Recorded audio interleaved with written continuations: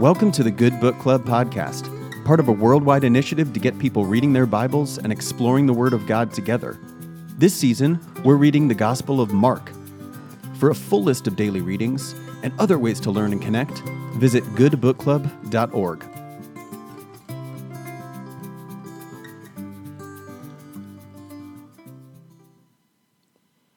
Hi, I'm Miriam McKenney, Director of Development and Mission Engagement at Forward Movement in Cincinnati, Ohio. Today's reading for the Good Book Club is from the Gospel of Mark, chapter 14, verses 26 through 42. When they had sung the hymn, they went out to the Mount of Olives. And Jesus said to them, "You will all become deserters, for it is written, 'I will strike the shepherd, and the sheep will be scattered.' But after I am raised up, I will go before you to Galilee." Peter said to him, "Even though all become deserters, I will not."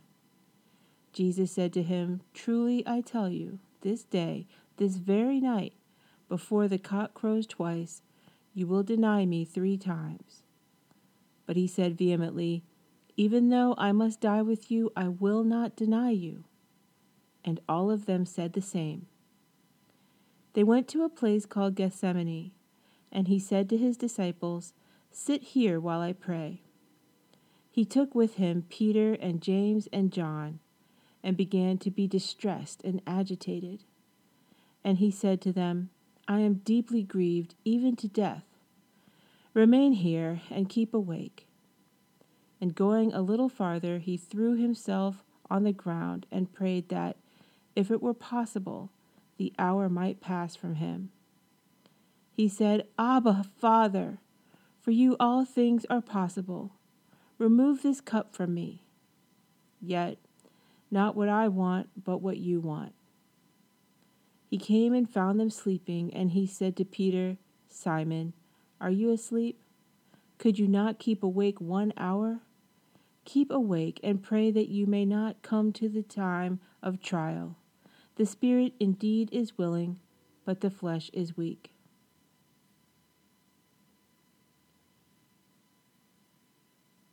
He came out and found them sleeping, and he said to Peter, "Simon, are you asleep? Could you not keep awake 1 hour? Keep awake and pray that you may not come into the time of trial. The spirit indeed is willing, but the flesh is weak." And again he went away and prayed, saying the same words. And once more he came and found them sleeping, for their eyes were very heavy, and they did not know what to say to him. He came a 3rd time and said to them, "Are you still sleeping and taking your rest? Enough! The hour has come. The Son of Man is betrayed into the hands of sinners. Get up, let us be going. See, my betrayer is at hand." Today's reflection on the scripture passage comes from A Journey with Mark, a book available through Forward Movement. The author is Jane Williams. It seems a bit tough on Peter that his betrayal of Jesus had to be foretold. It makes him look doubly awful because it implies that Peter was forewarned and so should have been forearmed. But Peter does not know himself. He is living, as many of us do, with a fantasy self. Peter's fantasy self tells him that he will never desert Jesus, and Jesus will be so grateful when Peter, alone of all the disciples, sticks with Jesus and saves him. And yet, while this fantasy self is busy doing Jesus' job for him and saving the world, the real Peter sleeps as Jesus faces his coming death. Jesus' fate is as much foretold as Peter's betrayal. But Jesus knows himself. He knows his fear and his longing to find another way to fulfill his calling.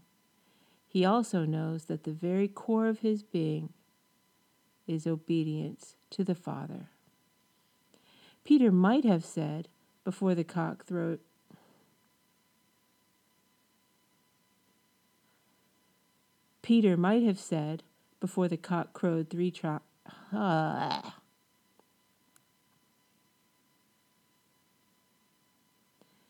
Peter might have said, before the cock crowed 3 times, that his whole being was defined by his loyalty to Jesus.